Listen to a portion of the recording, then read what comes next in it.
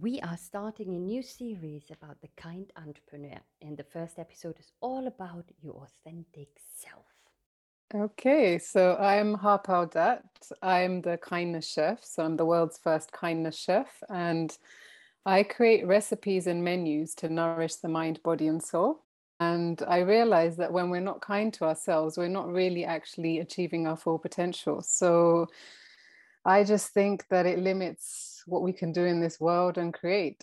But I believe this also comes with age, that you more and more know who you are, more and more know what you want and what you don't want in life, who you want and who you don't want in your life, what kind of situations you want to create and want to avoid. See you there.